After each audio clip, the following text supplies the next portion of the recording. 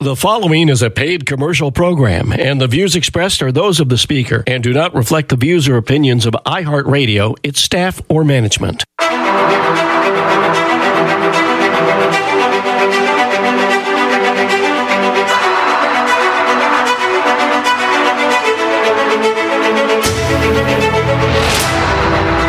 Well, good day and welcome aboard. It's time for another edition of Business Sense Radio with your host, Edward King. And this week, Edward has another really interesting guest and a fascinating topic, so let's check in with Edward and find out all about it. Edward? Yeah, thank you very much, Mark.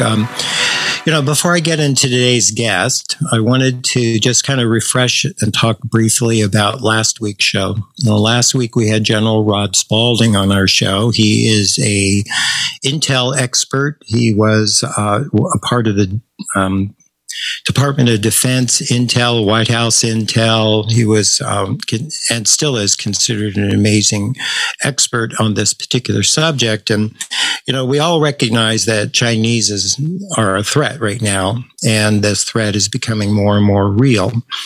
And, we've also been talking about how Taiwan has been a focus, and I wanted to just mention one comment about Taiwan, and everybody probably should know this, that Taiwan right now makes 66% of the world's semiconductors. And one particular company, the Taiwan Semiconductor Manufacturing Company, TSMC alone, produces 54% of the world's foundry production. That's the actual manufacturing of the individual chips. The second is Samsung. They're out of South Korea, and they are a distant second. Now, what's also interesting about TSMC and Samsung, they're the only foundries or manufacturers capable of manufacturing the most advanced 5-nanometer chips. And TSMC is right now, during 2022, is gearing up for the next generation of 3-nanometer chips. Now, these things are extremely difficult to manufacture. It takes a long time for a new manufacturing facility to come on board online, whether it's the U.S. or any other place, and have the technical capability of doing this. So if we see, the threats that are being made by China right now come to fruition, we're going to have really pretty much a long-term negative impact on the world's economy. And so I just wanted to mention that. And now I would like to just take a quick station break for our sponsors. So we're going to take a quick break for our sponsors, and you're listening to Business Sense Radio, and we'll be right back. You want your property to be protected from break-ins, vandalism, and loitering, yet guards and patrol services are expensive. ATG Protect by Alvarez Technology Group is the perfect affordable solution. ATG Protect is a video surveillance solution with cameras powered by artificial intelligence and backed by live guards who can intervene and scare off unwanted intruders and even call first responders when needed. ATG Protect gives you peace of mind and keeps you safe, secure, and successful. Contact Alvarez Technology Group at 831-753-7677 or on the web at alvareztg.com. Business owners, do you want to build a successful business? Invest in your most valuable asset, your staff. Alliance Career Training Solutions solve your staff training needs. Employees need to be successful for you to be successful. At Alliance Career Training, we provide professional, hands-on training classes, including Excel, Word, business writing, Outlook, and sexual harassment as required by law. Ask about our custom classes for your team. Call 755-8200 or visit us at alliancetrains.com. All right, so we're back, and now I'd like to introduce to you my special guest today. Her name is Erin Friday, and she's a lawyer. And I came across her because I was watching some testimony being held in front of the California State Assembly on a particular bill called SB 107. Erin Friday is a mom. She is, how long were you an attorney? Or practicing attorney, I should say. About 25 years. 25 years. So she's still pretty young. And I want to just say thank you very much for joining us, Erin. Welcome. Thank you for having me. Oh, it's great to have you on board with us. Now, you seem to have been very active lately over the last, how long do you think that you started this journey, that you might say, in regards to trying to deal with the likes of SB 107? How long? 2 years. 2 years. Okay. Now, tell us a little bit about your background. So you were practicing law 25 years before you got on this particular journey. What type of law were you practicing? I was a construction law attorney and contract attorney. Okay. So I understood that you were up in the Bay Area and there was probably a lot of contracting going on up there. Still is, right? That's correct. They're always building. And knowing lawyers, you were probably working 24/7, great stress, pressure, time constraints, all kinds of things going on. And you were raising a family as well. You have how many children? I have two children. 2 children. Okay. And things seem to be going just fine from what I could imagine. And then what happened? Well, my daughter came out as pansexual in 7th grade. Okay. So she would have been, 12? She was 11 at the time. Okay. And this was following the comprehensive sex curriculum that she had at her public school. She was not the only young gal that came out as something on the alphabet. Yeah. Okay. So how many years ago was that? 2, you were saying? That was actually 3 years ago. 3 years ago. And your story is not the only story that I've heard. I know that I have a relative in the Washington, D.C. area. And this one past year, her daughter came home with the same story. And what was interesting in that regards, as Jocelyn was sharing with me, is that 80% of the girls came home from that same situation, and all of them were no longer just girls. They're all something else. And so it must have been kind of a shock. And when you first heard it, I mean, how did that register? Was it like a big red flag, or was it like, oh, this will pass? Well, it was twofold, actually. Mm-hmm. First, I thought this will pass. And then it just grew. So more girls in her friend group came out as these different labels. And then they morphed. They morphed from what I thought were more innocuous labels like asexual, which seemed to make somewhat sense to me because they're 11, so they really shouldn't be thinking about sex. Yeah. And lesbian, which we're in the Bay Area, nobody really bats an eye about that. But it started morphing into transgender, and these girls started to change their pronouns and their names. Even girls with long blonde hair were saying that they were boys. Didn't look like it. Did they start cutting their hair, changing their clothes, that kind of things? Yes. Many of them wear a uniform, and most people should probably know what this uniform is. It's different color hair. Constantly dyeing hair, cutting hair, making it short, and then wearing big sweatshirts, kind of dressing in goth or emo would be the term that's What's used. Emo? Now, it's similar to goth. It's just this kind of dark makeup, if they still wear makeup, but very black, safety pins, which was very the antithesis of how my daughter grew up. So it was a big change, but on the one hand, this is what teenagers are supposed to do. They're supposed to try on, new clothes and individualize. But the scary part is that once they start doing that, they are foisted into a world where the push is to medicalize these kids, as opposed to let them just dye their hair and, wear black clothes for a while. And so it gets very frightening very quickly. So taking it back to the initial experience of where your daughter and some of her friends came home, and now all of a sudden they're professing to be something different than just the boys and girls, right? What transpired after that? I mean, so you saw that experience go on. You had already said that you were just thinking it would be transitory and that things would change as they normally do in their young teenage. I raised 4 kids, so I've seen it 4 times. But according to listening to some of your conversations that I've listened to, things started going a little bit more behind the scenes. Can you share that with us? Yes. So, it was COVID. Okay. And so kids weren't in school and kids were online constantly. And as great as a parent you can be, you can't monitor everything that they're doing online. Okay. Especially when they're taking classes online. And you're at work. Right. And they can migrate over to certain websites even when they're in class.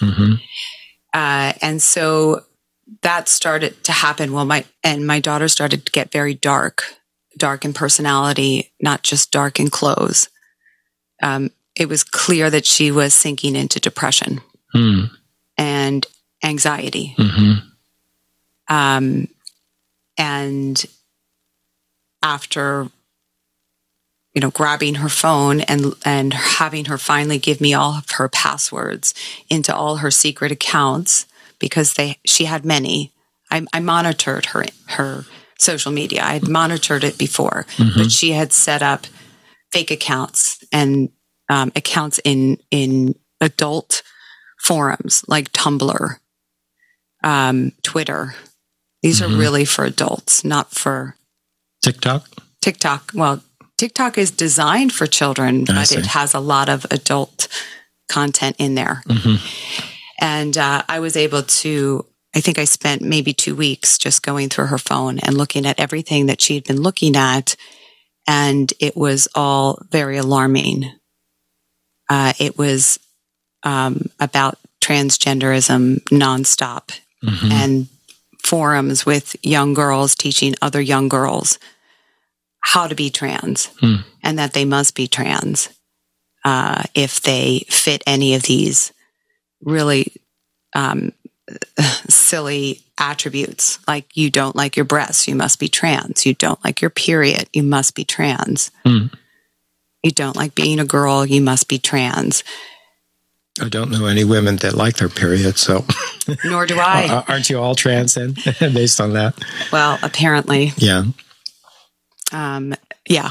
So how long after the initial discovery and that one 7th grade event did this start coming to the surface? A year later, 2 years later, or just?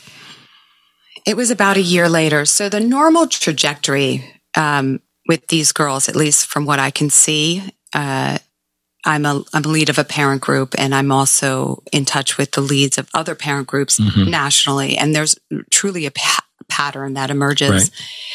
Right. Usually these young girls come out as something like lesbian or pansexual or asexual. They morph 1 or 2 times then to non-binary, and they finally land on trans. And so while my daughter was kind of going through these various steps, we were worried, but we thought this would all pass. Sure, right. Until she landed onto the trans, which coincided, of course, with her mental plummet.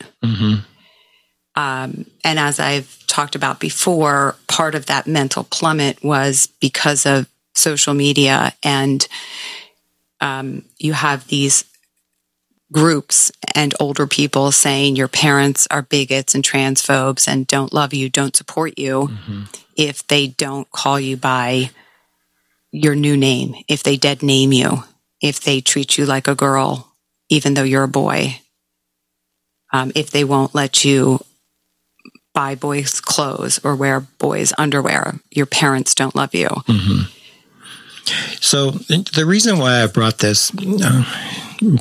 Erin to our show is, she has a testimony of what signs, what it's like, what are the steps that you as a mom or dad should also be aware of in case this is occurring in your own household. Now, I understand that, Erin's story, unfortunately, is not unique. But the reality is that it's spreading, and it's not just limited to Northern California. The story I shared earlier was Washington, D.C. If you go onto the internet and look at stories, you'll find it, almost pervasive across most of the states in the United States. Now, Erin's story, which comes to a good conclusion, if I understand correctly, correct? It's yes. like took 3 years to go through the cycle. Would mean that two things come to mind, and it's the reason why we have Erin with us today, is parents need to be educated to understand what is going on in the schools, what is going on the internet, and what is going on right under their noses. And what Erin is sharing is some of the signs that she experienced and sees with other families. Am I correct on all of this? Yes. Okay. Now, when your daughter started getting into the deeper levels of depression, what types of things were you able to provide for her? I mean, what services are available, or did you feel like you were on an island? You're definitely on an island, unfortunately. It is a Herculean task to find a therapist or psychiatrist who will even take this type of child on as a patient in California and now really across the nation, because the therapists or psychiatrists who are interested in understanding the depression and the why and the causality, as opposed to just affirming the trans identity, they won't take these kids on because they're fearful of the non-conversion laws that are being passed and that are in existence in California. Although I don't believe that the law in California forbids them from looking at causality. That's how it's interpreted by them, and they don't want to risk their license. And then you flip it, and then any psychiatrist or psychologist who would take my daughter on as a patient would merely affirm. And the affirmative care model, for your listeners who don't know, is to just accept the child's identity. So if she says she's a boy, she is a boy and must be treated as such. And all the other comorbid mental health issues are secondary to the trans identity. So if the child has anorexia and is also trans identified, they don't really treat the anorexia. They deal with concretizing the trans identity. Everything is secondary.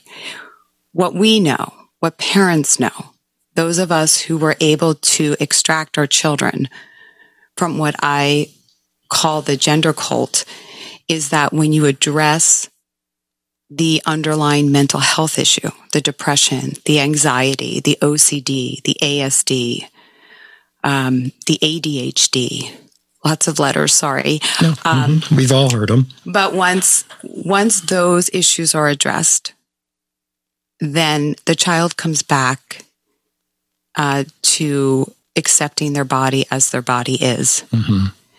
But it's you're swimming upstream. And I understand why some parents take the easier route and just affirm, because it's not for the faint-hearted to swim upstream alone, because you are alone except for other parents cheering you on. So you were saying that therapists are not on your side. And, there's pressure from the legislation. There's pressure from the medical community that is, actually saying that you're going to lose your license if you deal with the problem that the parent is bringing the child for. What about pediatricians or other medical providers? I mean, are they filling the gap here, or are they actually, as you were using the word, affirming this whole process? Now, I can't imagine if we go back 10 years ago that trans, made up a population, a percentage of greater than 0.001%. And now you're talking, they're trying to push 80% of our girls into believing they're trans. I mean, how does this work? Statistically, it's not possible. But back to my medical question, who is out there to help? There's got to be something, because if the schools aren't helping you, right? School counselors, School teachers, school administrators? Well, let's break apart your question into two components here. Okay. So you asked about pediatricians or other medical professionals and whether they're helping. They're not, unfortunately. The pediatricians are also frightened into silence. Mm-hmm. Our pediatrician had been our pediatrician since my daughter was born. Mm-hmm. She knows my daughter really well. Yeah. And she looked at me and said, I can't help you. I can send you to the gender clinic. But what she didn't know is what happens at the gender clinic is just a fast track to medicalization of a child. And I did find a out-of-state psychiatrist who was helpful, mm-hmm. very helpful. And he wrote a note for me to give to the pediatrician to say, do not speak about gender dysphoria with her, since I am working with her on this issue. And my pediatrician mouthed to me, thank you. Mm-hmm. Just in case Big Brother was recording the conversation. Correct, but it shouldn't be that way. Right. My pediatrician should have stood up, and they all need to stand up. And we're actually a monolith. We are a bigger group than the activists on the other side of this. And if we all speak at the same time, both Democrats and Republicans speak on the same time, then there's safety in numbers.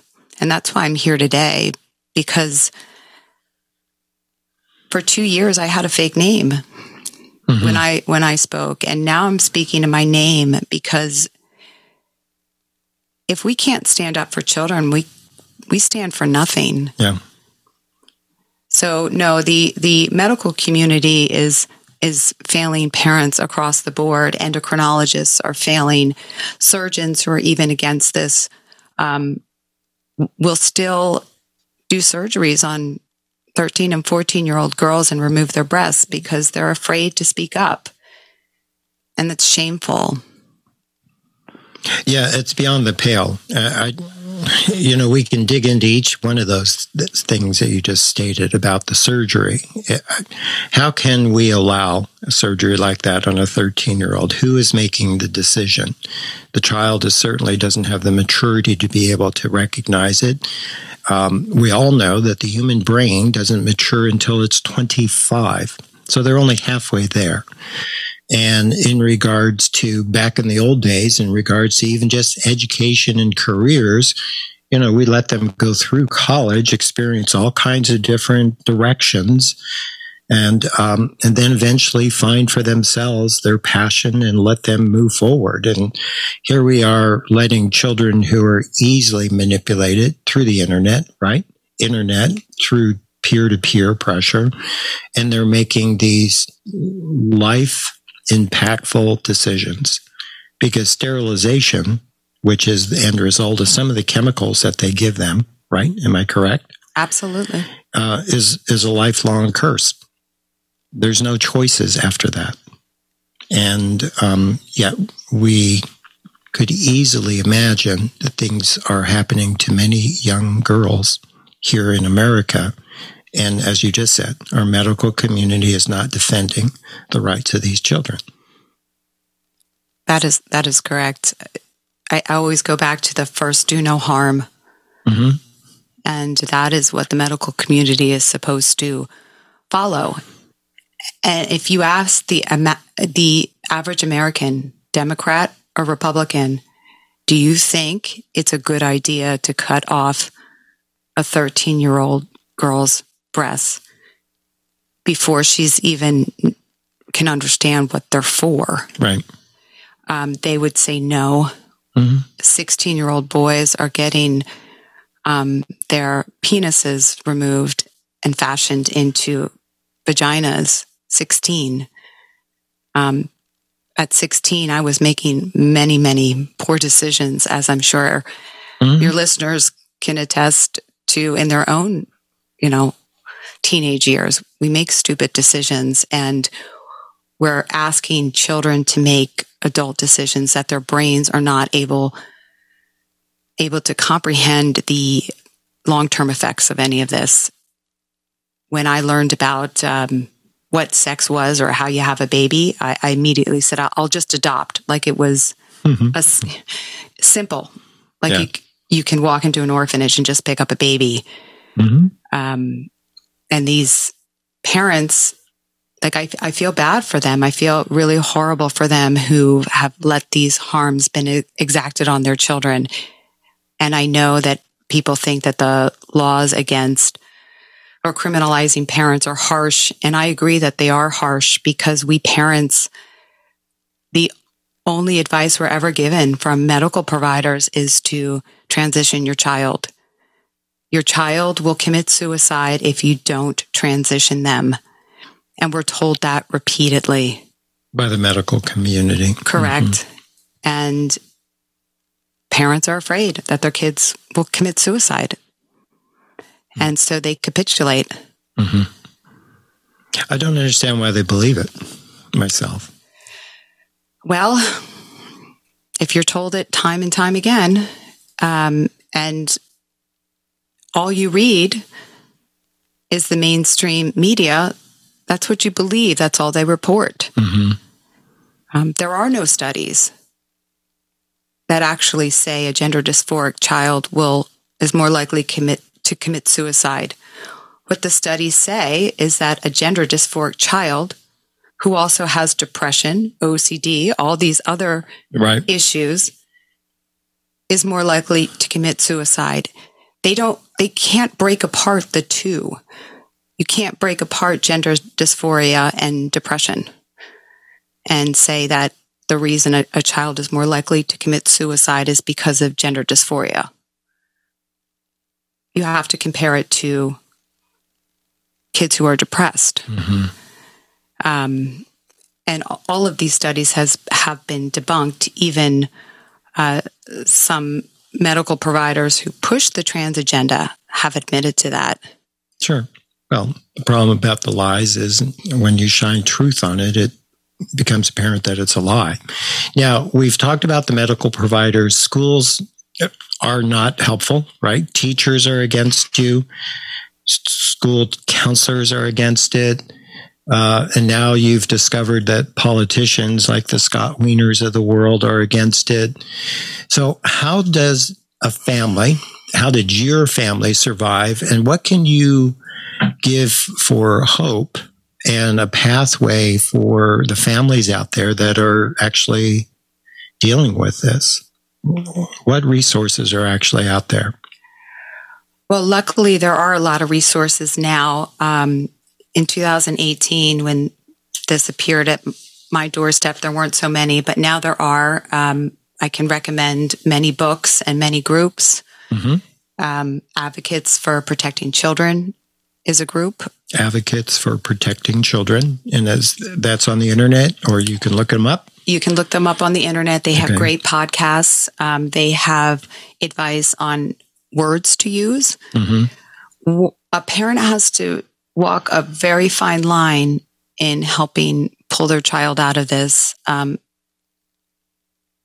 Direct talking doesn't work. You have to kind of walk circles around your child. You have to create cracks in their thought process. Hitting them with a bunch of medical stats doesn't change them. And Partners for Ethical Care is another parent group that also gives you language to use to speak to your child. There's Parents with Inconvenient Truths about trans is a great resource also. GenSpec. There's many resources out there now. And there is no playbook, unfortunately, that works with every child to pull them out of this. Because each child comes to it with a different comorbid mental health issue. And it's a long journey, and it's a slow journey. But it can't be ignored. No. I know parents sometimes don't want to talk about the elephant in the room, but that's a mistake. Especially when they're young, you have an opportunity. It's much harder to pull them out once they're 18 because they get to make those choices themselves. Right. Yeah, and we're going to get into the issues at 12-year-old orphans or 18-year-old not orphans in a minute. So there are resources. I think that what you said is that it needs to be recognized early. You need to respond as a parent early, and you need to find resources. I know one mom, when her daughter came home and said, "Oh, I'm now pansexual," the mom said, "Oh, so you like girls now? You want to kiss girls?" And the daughter said, "Ew, no, that's not what I want to do." Because again, I think it was a point to educate what this word meant. And, that certainly did make a crack, just like you were referring to, because you have to recognize, and I totally agree with you, you can't attack them with adult conversation, the deep facts and the medical facts. What you have to do is recognize it's just like when you've got a little 3 or 4-year-old, you get on your knees and talk to them eyeball to eye level. You have to do the same thing with your 11 and 12-year-olds. You have to recognize how they think, what they're doing, and it is not an immediate switch. It is a long-winded battle because you have to get them to be comfortable with what it is that you're saying. You have to reach into their hearts and dispel the lies that they have been fed. And it's not an easy thing. And I'm so glad all my kids are grown up. Sorry. You're lucky. I am fortunate that I missed all of that process. So let's talk about schools. We've kind of bypassed that. We've talked about the physicians and the therapists and the medical community, and later we'll talk more about what's going on in the political front. So what's happening in schools? I know that this whole started with some sort of sexual training class that occurred when she was 11. So what's going on now in schools? Can't be any better. No, it's gotten markedly worse. Mm-hmm. So when my kids were in grade school or middle school, gender ideology hit them in 7th grade. Yeah. With comprehensive sex, which is a 5-hour course, and it's taught by an outsider. It's taught by a non-accredited instructor. Mm-hmm. And if you look at who these groups are and you investigate them, you can tell that these are indoctrinators. Right. Groomers as well. Correct. Mm-hmm. Correct. So they come in 7th grade, and then they come in again in 9th grade. And in 9th grade, it's a 9 or 10-hour course of comprehensive sex, and it's slated as we're preventing AIDS and pregnancy, and which most parents would be like, yeah, that's great. Mm-hmm. We're in, of course. We want our kids to learn this. But what parents don't know is that they get hours of gender identity talks and non-binary talks, and parents send me all the time the curriculum which is being foisted on these kids, and it's alarming. I have evidence of schools in really affluent, pretty conservative areas having questionnaires such as, how likely are you to engage in anal sex? These are 14-year-olds. This is not appropriate. This is not what they're supposed to be learning in school. Mm-hmm. And parents are blind to it. I just do, since we're coming on the opening of school, parents really need to read those packets that come home or are in the, sent to them online. Yeah. Opt your kid out of these classes. Opt them out. Mm-hmm. There is no reason that your children should be subjected to this. Right. It's unscientific. Also, someone could be born in the wrong body. There's no science. No. Zero. Right. We've got hundreds of thousands of years of human race, and none of that is proven to be factual over all this time. But we're talking about these sexually explicit classroom environments. I don't want to get into the detail, but they're not teaching them about the birds and the bees, or they're not teaching them about what human anatomy is. They've gone way beyond that. Isn't that true? Way beyond that. It's unnecessary information. And there's actually groups that come into high schools that teach about porn literacy. Mm-hmm. And again, from a parent standpoint, I would have taken that as, oh, that's great. Just from the name of it, they're going to teach our children that the dangers of porn. Right. But that's not what they're teaching. Mm-hmm. They're actually teaching the right way to watch porn. Think about who's behind the camera. And this is being taught to high school students. Think about their bodies. What turns you on? Mm-hmm. And it's just not appropriate. And why are they doing this? Right. We know why. They're grooming the kids. Correct. Right. Now, but you had mentioned 7th grade and 9th grade, but from what we can see, if you just open your eyes, that they're actually going all the way down to the kindergarten level of sexualizing kindergartners. Have you seen that? Yes, you can go to the California Teachers Association website and you can actually look and listen to some of the teachers saying that children are sexual at the age of 7, mm-hmm. and that they need their own GSA club. We're talking kindergarten here. Mm-hmm. There have been stories in the news, again, in California, but it's everywhere. It's in every state, where teachers talk about reading to TK. That's 4-year-olds, reading transgender books to them and how to hide it from the parents. We do read alouds, is what they say, so parents don't know. Yeah. We hold the GSA club at lunchtime. GSA stands for what? Well, it was Gay Straight Alliance. Now it has a different name. It's gender. I mean, they keep changing the names. Sure, of course. But they're sexualizing it. But now it's 4th and 5th grade, and they hold it at lunch. Why do they hold it at lunch? So parents don't know. Mm-hmm. I mean, the parents being left in the dark is the definition of grooming. Yeah. Keep secrets from parents. Right. Teachers are keeping secrets from parents. Teachers are calling children different names and using different pronouns and keeping it a secret from parents, mm-hmm. as if we're the enemy. Well, in their eyes, you are the enemy. Let's be clear about that. They don't want parents to know that they are converting and perverting your children. And they're doing it in secret. Yes. To the point where they're letting them change their clothes when they get to school. Is that correct?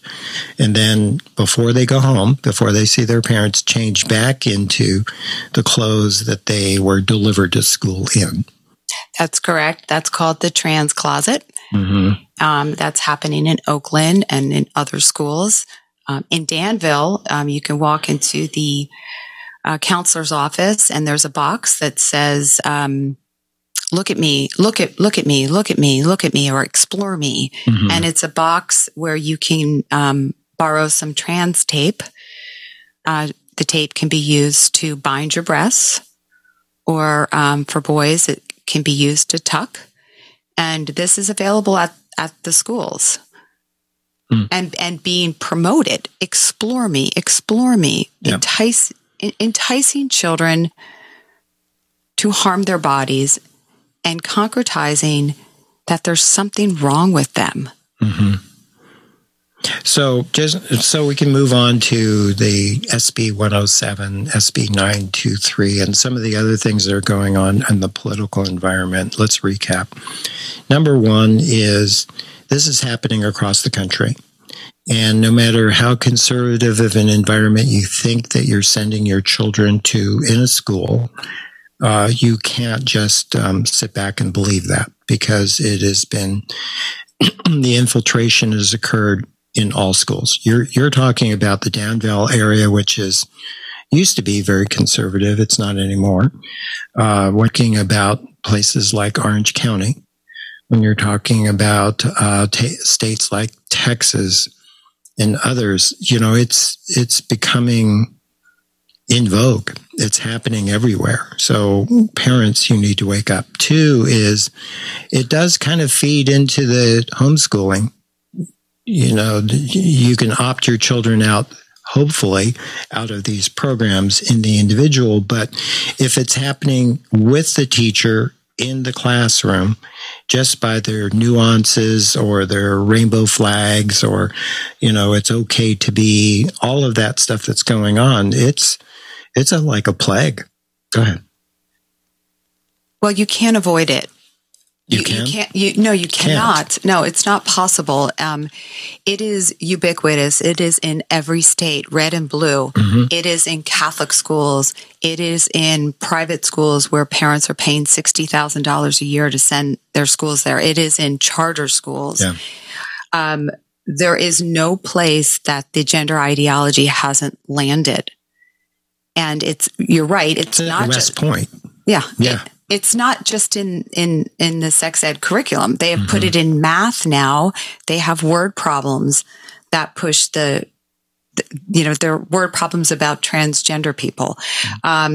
They are trying to change the biology books to say that there's more than two sexes.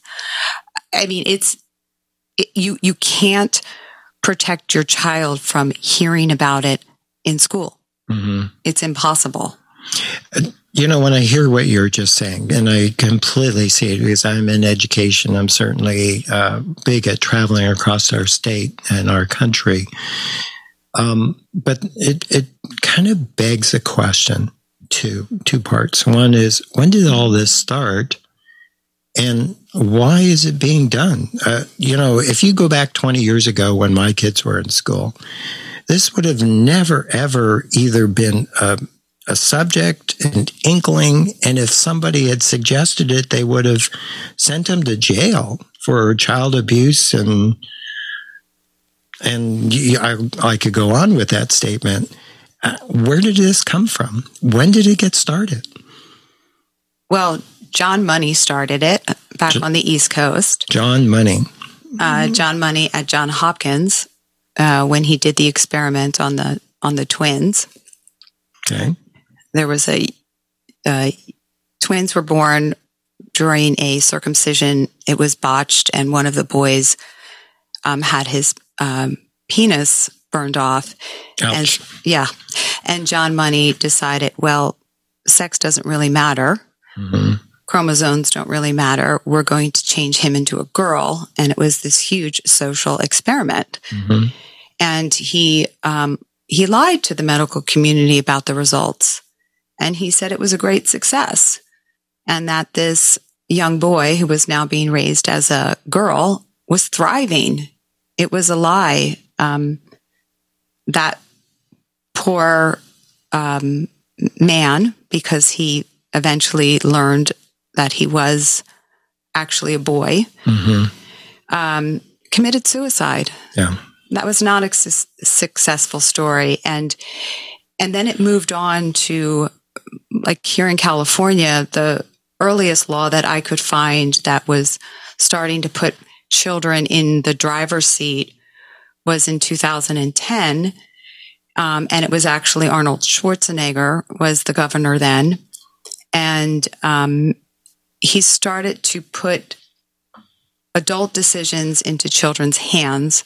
And it was a law that I believe it was 14 was the limit then, where a 14-year-old could dictate their medical health. And nobody batted an eye at that. We weren't paying attention what would do. And there was a cascade of laws that followed. Mm-hmm. And now we're at a point where 12-year-olds get to dictate their mental health and their physical health. And that's just absurd. 12-year-olds don't know what they're, no, they can't make these decisions. It's insanity, but it's making the child independent, or maybe a state ward. I remember, in 4th or 5th grade, the schools started to change. And I know you had Kelly on talking about the whole child and social emotional learning. But in 4th grade, my kids, they did their own parent teacher conference. It was no longer the teacher. They did the conference with me. I thought, this is crazy. The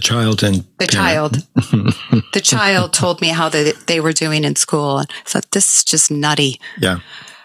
So this has been building up, and it's hit a crescendo now where parents can't even get their medical records of their children, and not dealing with anything related to sex or gender, but they can't even get the result of a blood test without their child saying it's okay. You can find out the results of my blood test. So we're really in a nutty, terrible place, and we just keep passing more and more terrible laws. And you talked about SB 923. Yeah. And this is a law that is going to require all medical providers and actually all employees of any insurance policy to be indoctrinated, to be educated by trans advocacy groups. So when we talked about how difficult it was for me to find anyone to help my daughter, think of the parents that are going to come after me. Mm-hmm. They're never going to find any help, because all the doctors and all the nurses and all the staff are going to be required to push it. Yeah. And it's a law now, SB 923, the gender affirming care law that Scott Wiener is pushing. Correct. And it will be voted on by the end of the month. Mm-hmm. And because now we're Team A and Team B, all the Democrats will vote for it. Yeah. And you're a Democrat. So, yeah. We want to be clear that this revelation that Erin's family is experiencing is not because of the far-right extreme conservatives. What they are is a representative of the large population in California that up until about 3-4 years ago was sadly kind of oblivious to what was going on under their noses as parents in the schools, on the internet. And now we're seeing this mountainous problem. I'm concerned that it's too late to fix. I mean, when you look at the list of laws, we've said SB 923, AB 1184, SB 107, and the line goes on, all the way back to Arnold Schwarzenegger. Thank you for sharing that. Where are we going to go with this now? I mean, this is,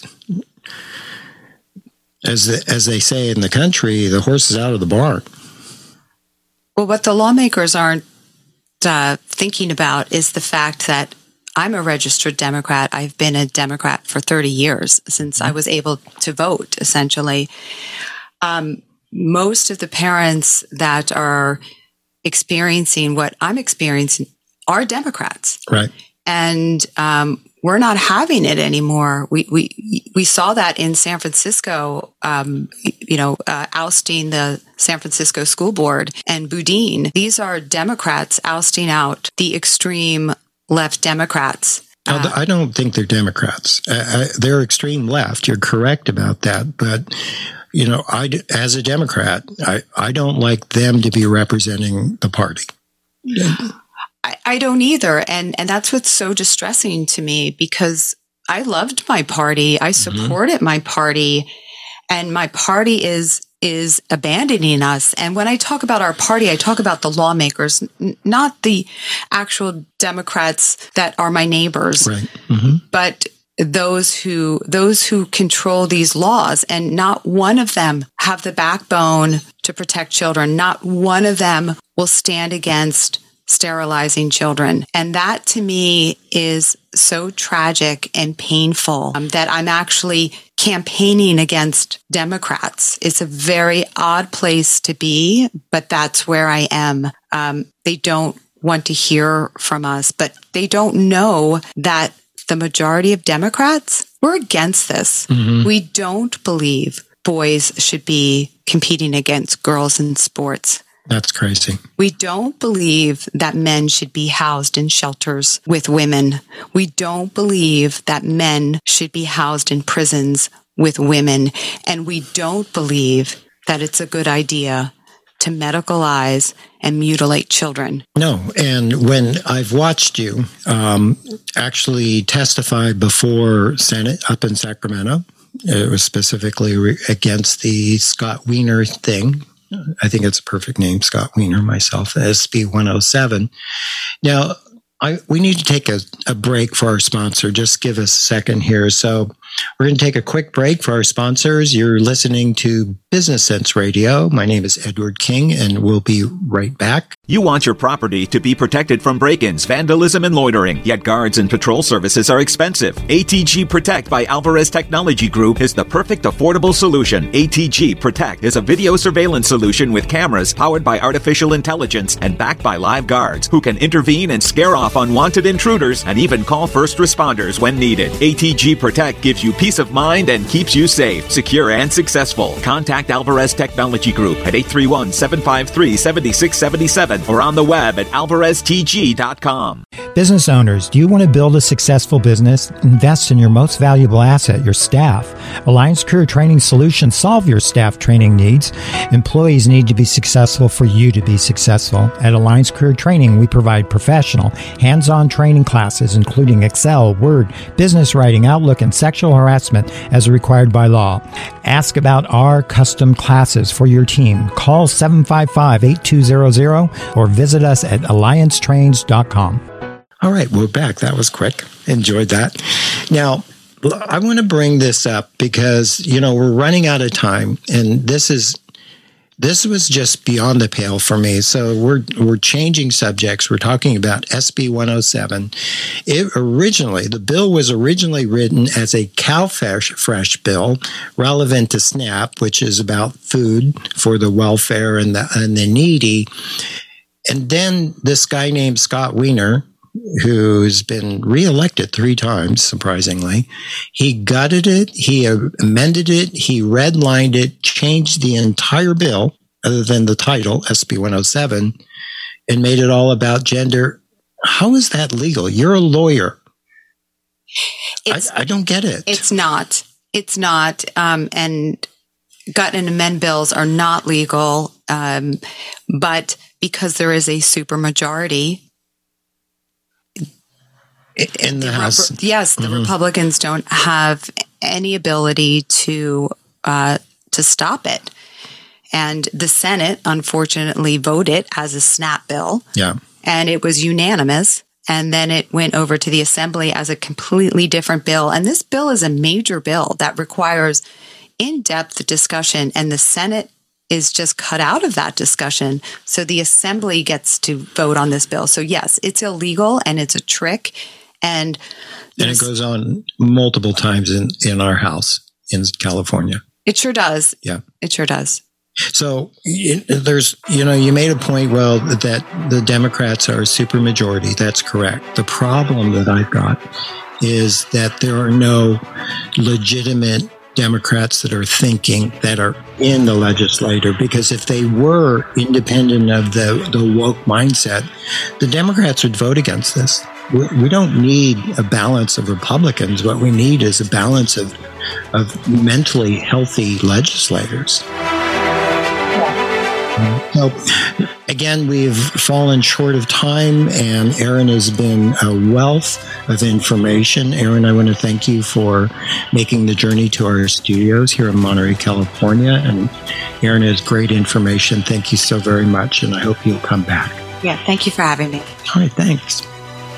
And you've been listening to Business Sense Radio with your host, Edward King. Be sure to join us again next week at this same time on this very radio station for more of Business Sense Radio.